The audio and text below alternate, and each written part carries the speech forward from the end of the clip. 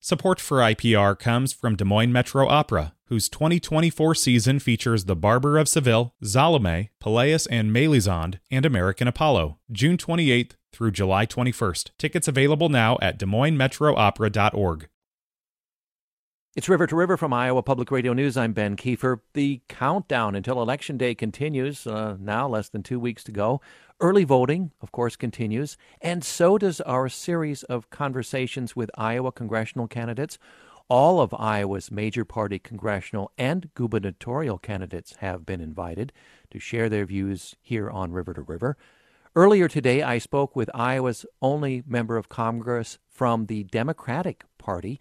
U.S. Representative Cindy Axne has served 2 terms for Iowa's 3rd District.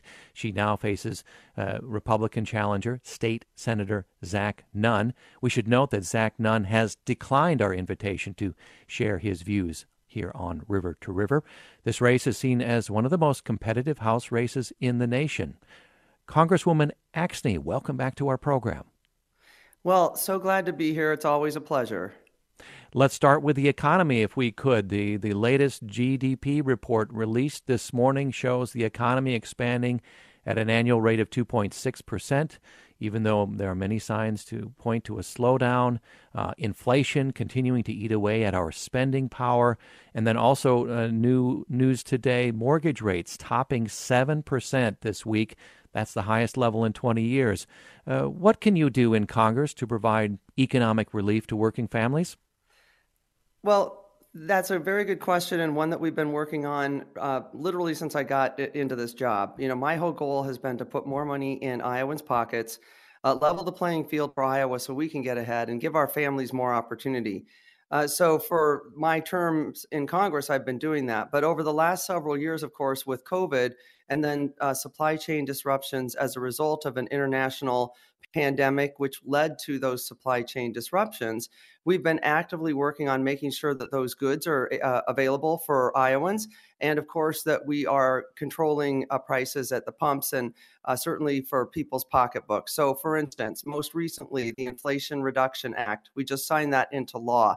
This will put money right back in Iowans' pockets. For our older Iowans on Medicare, $2,000 a month out-of-pocket expense for the year for their prescription drugs automatically saves them $1,000 because our average is $3,000 a year here for those prescription drugs.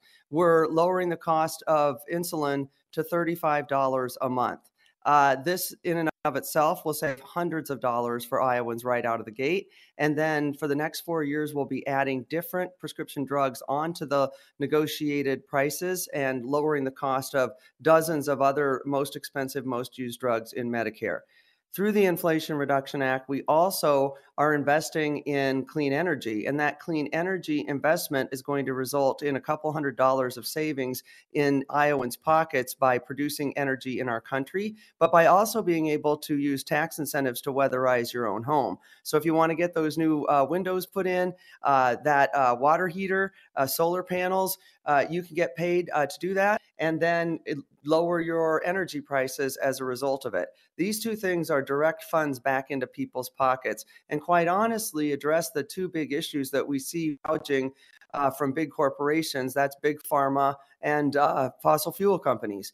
And so we are actively addressing those 2 areas because they're basically 2 of the companies that have tried to gouge Americans for far too long, and certainly during COVID did that as well. It's why we saw gas prices so high for a period of time until we as Congress, and I led a letter and then the president pushed this as well, we were able to get those big oil companies to start producing at pre-COVID levels. They've been strapping Americans and Iowans to higher prices so they can put more money back in shareholders' pockets. So it's a couple of things we got to do here, Ben. First, we've got to ensure that those businesses that work for our country, that benefit greatly from our country, like those big oil companies, that they produce and actually get the goods into Americans' tanks without strapping us from paying more so they can put more money into their shareholders' pockets. So we've done that. But we've also put legislation into place that does reduce people's costs.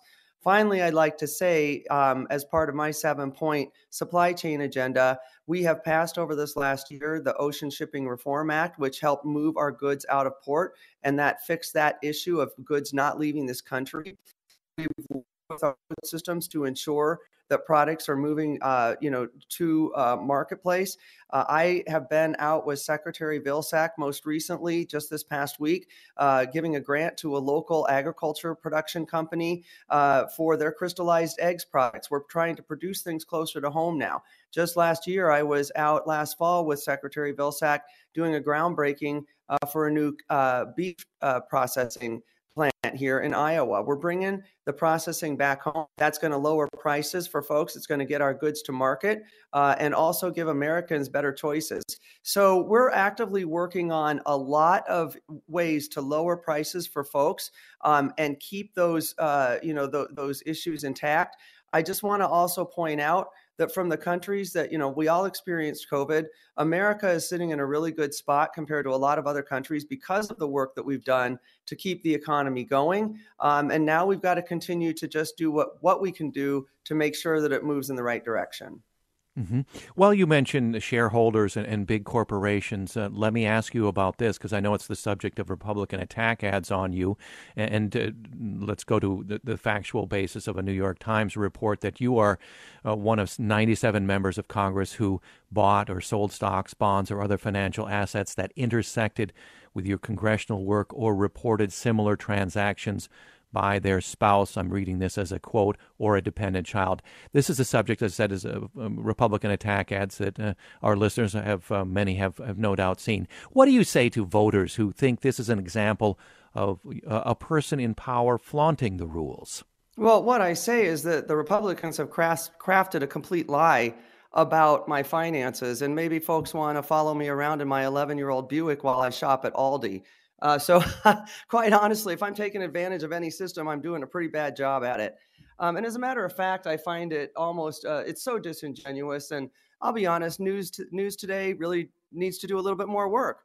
The New York Times, just because I sit on a committee that oversees financial services companies in some ways doesn't mean that I'm benefiting off of that. And as a matter of fact, I must be really doing a bad job because I'm the one who grilled the Wells Fargo CEO so badly that he retired, left the company 3 weeks later, a few years ago, when I found out the communications workers there were training other folks in other countries for jobs that were outsourced. They didn't get the trade adjustment assistance they needed. So in a hearing against the company that the false lie of the Republicans have pointed out says I'm actually benefiting from, I grilled the CEO to the point where I forced the company to pay that trade adjustment assistance to those workers, hundreds of workers, and the CEO left. I think I'm doing my job. The big issue is false narratives around this that were created to begin with by the Republican Party that was, saying that I was doing something wrong. I didn't fill out some what are called PTR, personal transaction reports, because my stocks are completely purchased, executed, managed by a third-party company. They're in retirement accounts. In retirement accounts, folks, let me repeat that. And in Kids 529 college savings account. So I don't control these. And the sad thing is that, anymore, you could be a good person who's following all the rules, which I am. But if news, to be honest, IPR was the first one who reported this in Iowa without doing some facts a year ago, fact checking.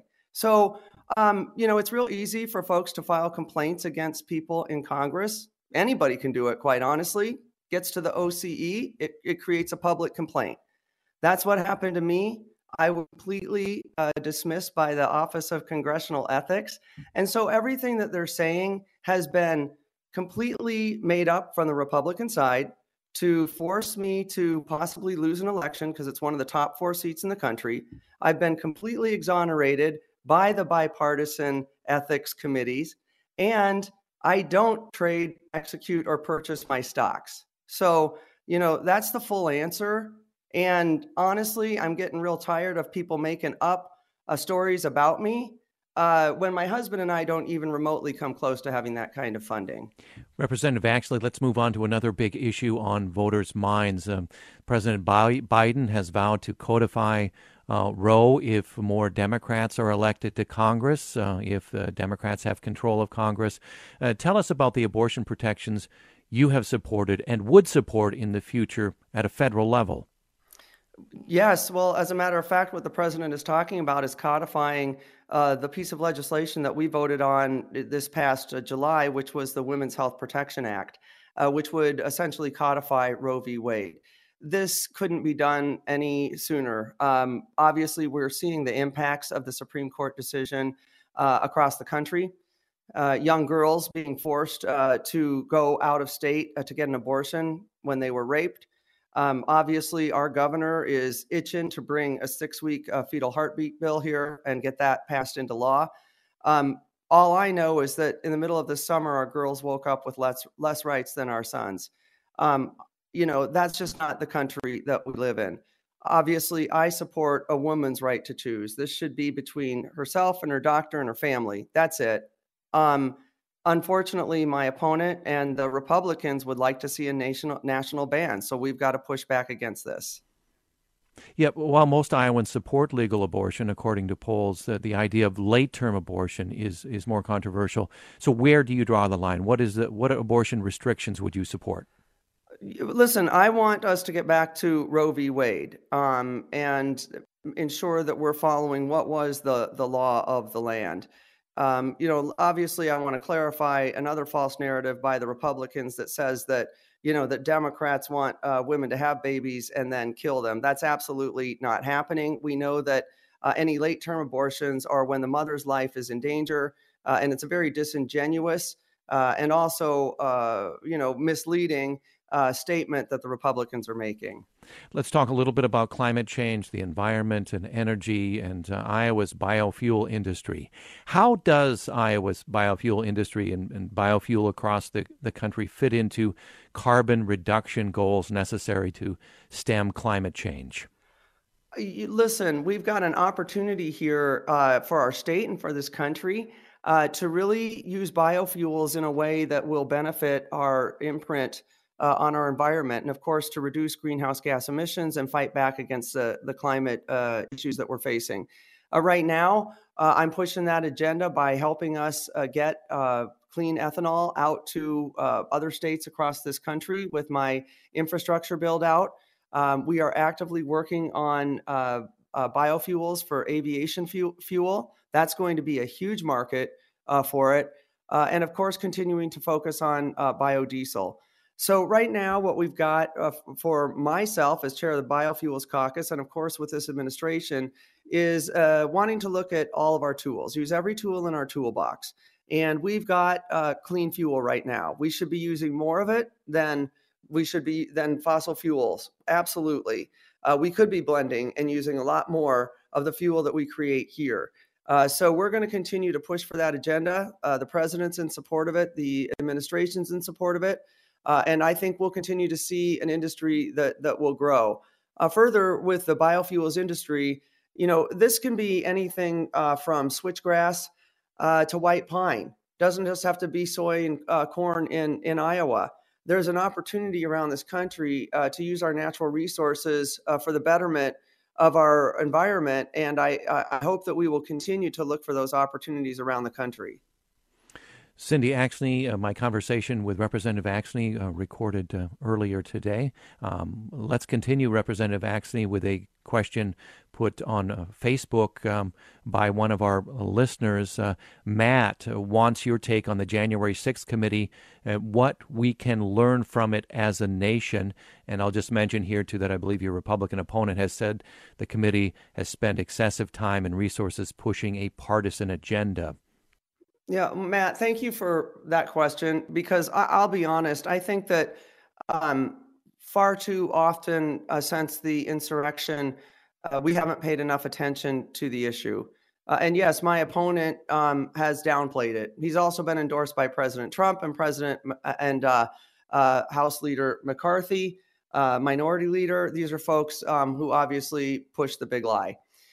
He's also said that that if middle Americans could just walk onto the House floor, then those Capitol Police officers aren't doing their job right.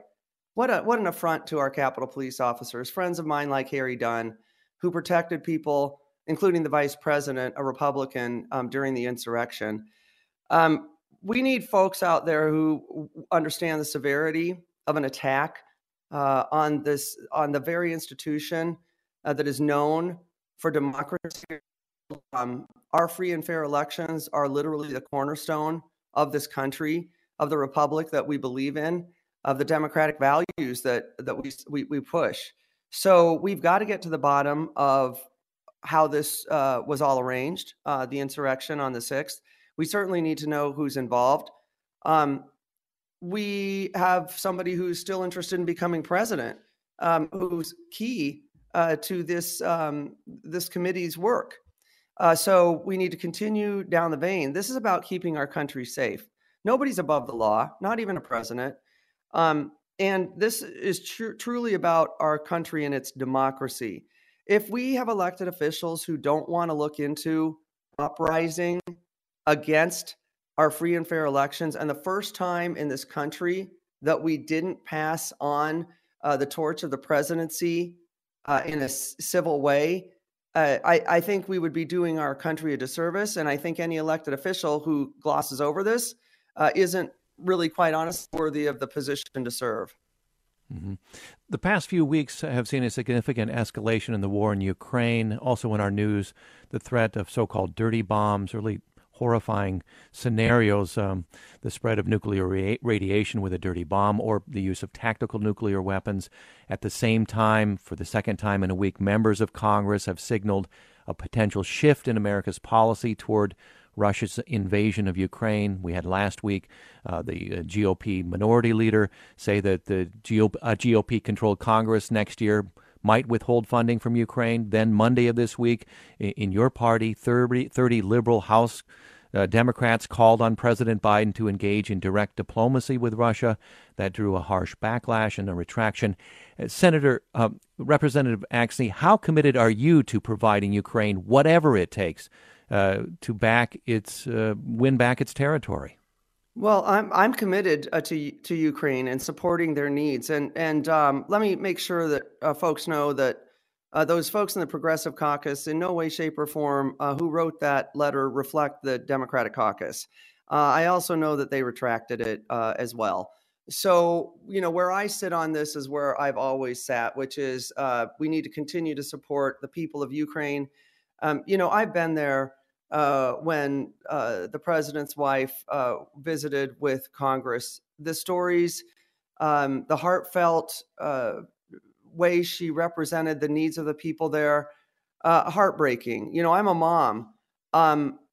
Children are dying. Families are dying. Communities are being torn apart. These are things that, should not be happening. And Russia, as an aggressor, is continuing to push their power on other countries. And we've got to continue to support Ukraine with the funding that they need, oversight of those funds to ensure that they're getting to the right places and that the dollars aren't being wasted, and continue with the things that we've done well, which have been the sanctions that have left Russia in a more difficult position. So that's where I sit in the fact we need to continue to support Ukraine. Mm-hmm. Here's another Facebook question in the couple remaining minutes we have from Joseph. Joseph writes, I have seen at least 2 Republican attack ads accusing Congresswoman Axne of vacationing in France and voting by proxy during the pandemic. Please ask her to clear this up and explain. Well, thank you for that. So basically, we have August in our congressional calendar, which is the month where we don't have any votes in Washington. Okay. It's the time where you can be back in your district and where you can also take a vacation or something with your family. That's all you got that time. Between that and the fact that my 2 sons went off to college, the 3rd week of August, I had a real short range to get something in there. This trip was planned months in advance. Paid for months in advance for our 28th wedding anniversary and our kids' graduation presents. And so it was fully planned when we were out of session. And then what happened was Schumer and Manchin, if you recall, got their act together and came forward with the Inflation Reduction Act that we'd voted on almost a year prior. And then the leader of the House decided to call a vote. Well, I couldn't make it, along with almost 170 other colleagues in the House who also voted proxy. And so there you have it, an unscheduled vote during time where we weren't even supposed to be there, a vote that came up that the leader decided to hold on that day. About 175 people couldn't even make it in and proxied, and I was one of them. Once again, they are taking this out of context. Marionette Miller Meeks, the Republican from District 2 over here, she voted proxy. These folks didn't have COVID. It was a vote that people weren't aware was coming up. And if you're not, strategically located to DC, it's sometimes tough to get there on last minute votes like this. We have just 2 minutes left with Representative Cindy Axne. Let's just end with this. If you are reelected to your third term, Congresswoman Axne, and the Democrats maintain control of the U.S. House, what would be your highest priorities? Yes. Well, I humbly ask for everybody to vote for me and send me back to Washington for a third term.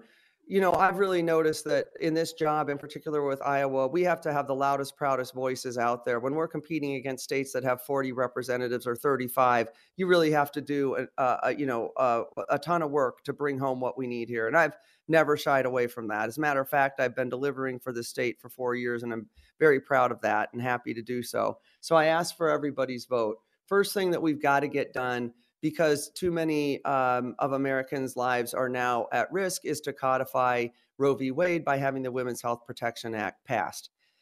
Secondly, we've got to make sure that we pass what's called H.R. 1. It's a sweeping bill on ethics in Congress, money out of politics, and voting rights. Half the troubles that we see in this country right now is because of gerrymandering, not having elected officials who the people would want to pick because of that, and by suppression of voting rights. It's also greatly influenced by outside dark money. You just asked me about a couple of ads that are running. That's all outside dark money lying about me. So what we have here are incidences that between the money and the voting rights that literally shape this country's fabric of elected officials. It shapes our democracy. And so we've got to get money out of politics. Those would be my two biggest things: voting rights, money out of politics, women's reproductive health. Very good. We've run out of time. Thank you very much for this conversation. Recorded earlier today, Representative Cindy Axne of Iowa's 3rd District. Thank you very much, Congresswoman Axne. Thank you, Ben. Appreciate it. Coming up after a short break, a live conversation with Democratic candidate for Governor Deidre DeGiere. That's when we return. I'm Ben Kiefer. It's River to River from Iowa Public Radio News.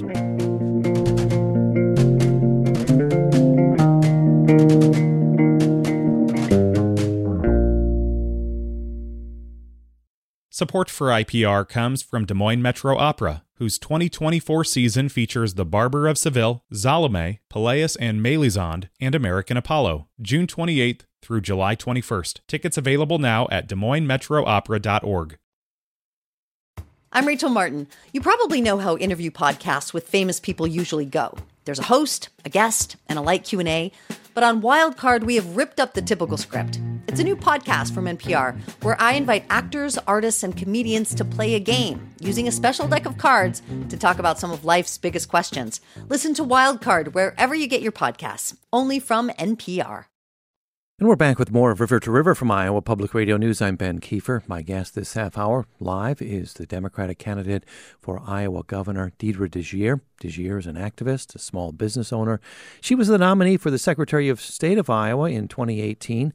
Born in Mississippi, raised in Oklahoma, moved to Iowa to attend Drake University in 2020. She worked as the Iowa campaign chair for Kamala Harris's presidential campaign.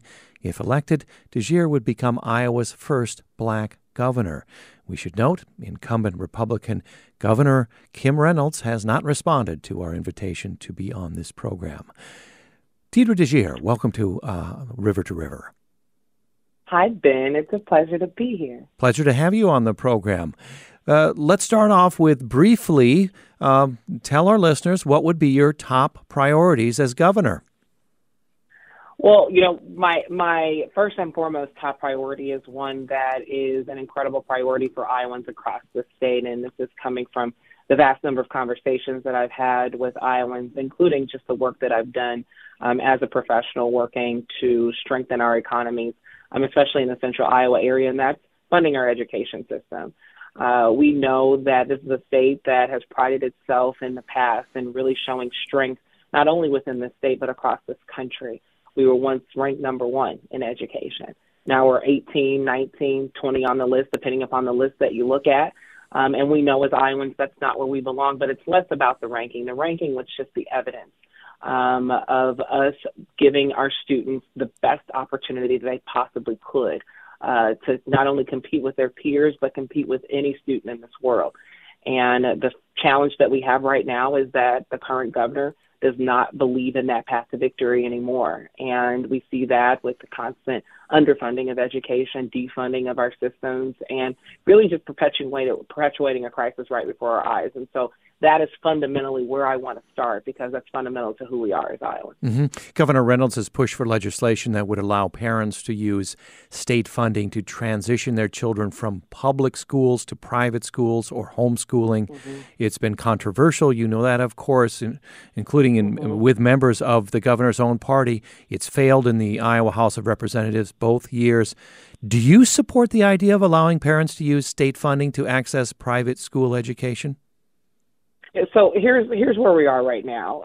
We know that more than 100% of or not more than 100, but that 100% of our students need the unyielding commitment of our current governor. We had schools that started this August that didn't have science teachers, that didn't have math teachers or English teachers, and that poses an incredible challenge when we talk about truly preparing our students for a limitless future. And this is what our current governor knew even back during session. And rather than have the fortitude to really help figure out how we were going to move our districts forward, or even giving them the $300 million in a budget infusion to levels that the governor just decided to take or suggest that we take $55 million of taxpayer money to only fund 2% of our students. And I think that is an incredible challenge, not only to the fact that we strongly believe that public dollars go into public schools, but more importantly, that our entire system needs help. And that bill was just evidence of the fact that she is unwilling to move all of our systems forward. And it's very synonymous with how her and her predecessor treated our healthcare system, very synonymous with how they have treated our mental health care system. It's a point of strength to acknowledge, the room for growth and opportunities for growth. But what we're seeing now with this current leadership is not to invest in our systems and to strengthen them, but to pass it along to private industry to deal with that. Mm-hmm. And when we look at the state of our healthcare and mental health care system today, we know that we don't want our education system to look like that tomorrow. Now, Republicans in power in the legislature and in the governor's office have increased school funding each year, although those increases have not kept pace with inflation. Now, Governor Reynolds says the money shouldn't be the barometer of how well an education system is working. What is your barometer, Deidre DeGier, for how well our system should be working? That's probably a statement that I would agree upon. Money should not be a barometer. The performance of our students should be a barometer. Those resources, money is what adds value to give us the opportunity to not only level set, but to also increase the capacity of what our students have the ability to do. We see our third grade reading scores taking dramatic increases from 2015 to now. They've been cut in half for all of our students across the state, and we see even disproportionate impact to our communities of color. And so when we see our third grade reading scores dropping, that is an indicator for us, not the amount of jobs we're going to fill in the state, but the number of prison beds that we're going to fill. And when our employers need to fill 81,000 jobs in the state, you would think that our governor would be in alignment in preparing our students for that type of future to take on those jobs. But instead, she's preparing them for a future that's pipelined to prison. And that's something that we know is not good for us in the state. There's other barometers that exist, but performance is necessary, and we're not setting our students up to perform. So her record number of dollars that she's committed is not good enough for the sake of what our students need in this state. Let's shift briefly to higher education while we're on the topic. State funding for higher education has been declining over time. Universities have been raising tuition in response. Governor Reynolds recently joined a lawsuit to stop President Joe Biden from canceling student debt loan for an estimated 400,000 Iowans. I wonder, is student debt relief a fair way to provide economic relief, given that not everyone goes to college or incurs debt when they do? Yeah, absolutely. And mind you that economic relief does not have a one-size-fits-all approach. While the president is working to decrease the burden that people have as it relates to student loans, the state has to do its due diligence in ensuring that there is a pathway for people to actually take on college as an option for them and do it in an affordable way.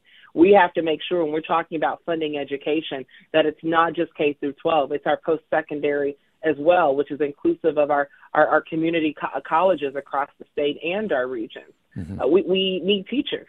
We need nurses. We need skilled workers. We need skilled labor. And if we don't invest in education, we can't expect that we're going to get people in those jobs. The unfortunate part about it, again, our governor had an opportunity to create stronger pathways for people to get educated and people to access those jobs. And instead of having the fortitude to do that, she decides to present a restrictive policy, turning the employment week window from 26 weeks to 12 weeks. We know we need to increase our child care providers in this state.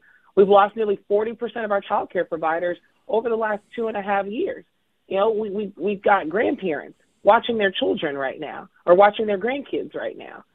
We've got families staying at home because they either can't afford daycare or they can't access it.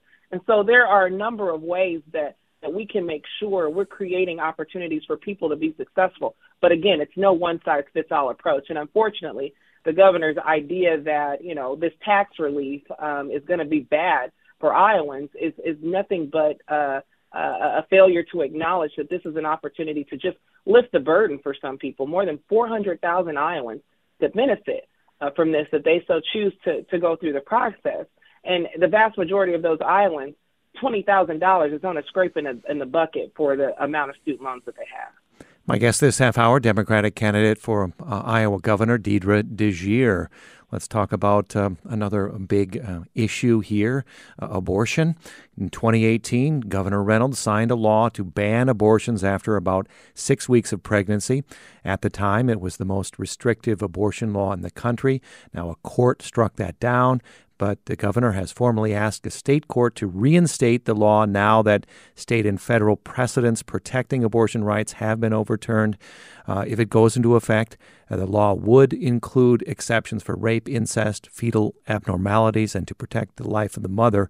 Deidre DeJear, if the court allows the law to go into effect, it becomes state law. Regardless of whether you are in the governor's office or not. If you are governor, what would you do in that scenario? Yeah, we have to make sure that we are lifting up women and creating opportunities for them to be healthy and whole every step of the way. And so we've got to find more legislation that's going to send us down the road of codifying Roe in this state, because the vast majority of Iowans believe in a woman's right to choose. And that was settled law that, again, Iowans agreed upon. And so we want that to be reflected on the books. This current law, this 6-week abortion, and it's just way too extreme. And we're hearing Republicans talk about it. We're hearing Democrats talk about independents, libertarians. It's just too extreme. And it's not only is it extreme, from my vantage point, it's undemocratic because we just know too much more than we knew 15, 20 years ago about the reproductive system and the need for abortion in some women's cases. We also know more about access to routine reproductive health care. And I'll tell you, this governor's mission to not only limit access to abortion, but to also curb access to routine reproductive health care is having some devastating impacts on women and families all across the state. And so we've got to defend those women. What would you do in terms of specific policies to ensure reproductive health? We know, for instance, here in Iowa, as well as in many other states, Black women face higher rates of maternal death from childbirth. How do we address that problem, for instance? You know, one thing is just ensuring that people have access to a healthcare system that works for them. Right now, we have mothers in more than 60 counties that don't have access to an OBGYN in their county. You know, in light of this governor's failure to show up for women, especially as it relates to maternal health, I worked with organizations during the pandemic to increase other options to access to healthcare with doulas and midwives because of the lack of access. I spoke to a mother earlier on in that process and working with those women. She was 5 months pregnant, had insurance, and had yet to get in to see an OBGYN. And so we've got to increase access to care in the state. We've also got to increase access to birth control and other emergency contraceptives over the counter as well.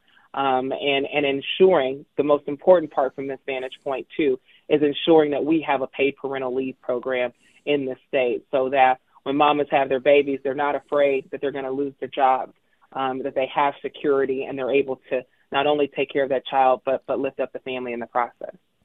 Let's keep in the area of health care, mental health care. In this case, Governor Reynolds, we know, has led bipartisan efforts, efforts that created a framework for adult and children's mental health. Yet you say you believe Iowa's mental health system is failing. How is Iowa's mental health system failing? You know, folks are waiting 6 and 8 months to get care. When a person walks into, or probably they're not walking in, but when they get into the doctor's office emergency room with a gunshot wound to their chest, the doctor isn't saying you've got to wait 6 months. The doctor isn't saying, I'm sorry, we don't have a bed right now. The doctor isn't giving or belaboring that person's ability to access care, but unfortunately that's happening with mental health care. And we all know the challenges that Iowans have faced over these last 2.5 years. And we know the importance of that access to care. But the unfortunate part about it, people are waiting too long. We have less than 30 child psychiatrists in this state. We have more than 500,000 kids. We have less than 750 mental health care beds in this state, a population of more than 3 million people. Folks are traveling outside of the state to get mental health care. We're moving them to uproot themselves from normalcy and go outside of the state, outside of their comfort zone, in the most vulnerable time of their life. We're 45th in the nation in mental health care worker availability. Meanwhile, we're sitting on more than $1 billion surplus. We're sitting on more. So you've outlined the problem. What's the solution? Should you be governor? Oh, absolutely. We've got to fund the system. We've got to increase our reimbursement rates for mental health so that providers and that business model actually works, that providers are interested in coming to the state and doing work. Not only do we need to increase access by increasing those reimbursement rates, but we also have to refine our licensure process so that it's streamlined for Iowans who want to do the work in Iowa, but we've also got to create some reciprocity amongst the Midwest. So folks who are not in the state of Iowa interested in doing this work have a pathway to come and do the work in Iowa. I also want to make sure that we're working with law enforcement as well. When we're talking to our county law enforcement officials, they're telling me that their county jails are becoming mental health care holding facilities. And so it's very, very clear that is not what those facilities were intended for. And so increasing access there is going to strengthen our ability to not only keep Iowans safe, but to ensure Iowans are getting their needs met with actually having the pathway to do so.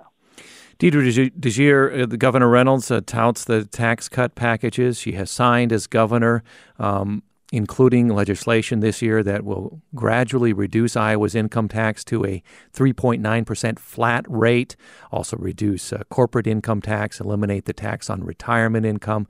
She says Iowa has been able to pass tax cuts while increasing investment in areas, she says, education, broadband, and so forth. She's going to continue, she says, to look for more ways to pass tax cuts if the state finds it's over-collecting, in her words, on tax cuts. Outline how your tax policy would be different. I think I can do it succinctly. I'm going to put the Iowa taxpayer dollar to work. These tax cuts are short-sighted. They do not add value to our overall economy. And in the midst of an exorbitant surplus and coming off the end of a pandemic, economic instability, these are the moments where we have to invest in our systems to ensure that we're prepared to weather the next storm. Because another one's going to come, whether it's inflation, whether it's a pandemic, a derecho, whatever that may be. We have to make sure that Iowa taxpayer dollars are going to work, because those tax cuts do nothing to resolve the challenges of our education crisis. Right. To be more specific, in the interest of time, which is running out a bit here, for clarity here, you're in favor of raising taxes? Would you want to change course from the plan to gradually reduce Iowa's income tax to that 3.9% flat rate? Would you try to change that course? Yeah, we do need to change course from that 3.9%. Talking to county officials, it's going to put them in a compromising position as it relates to property taxes.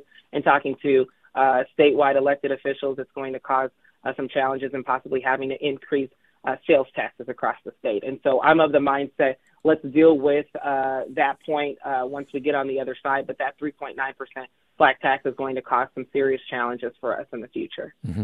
Let's talk about the economy. I'm sure you saw the latest GDP report released this morning. The nation's economy expanding at an annual rate of 2.6%.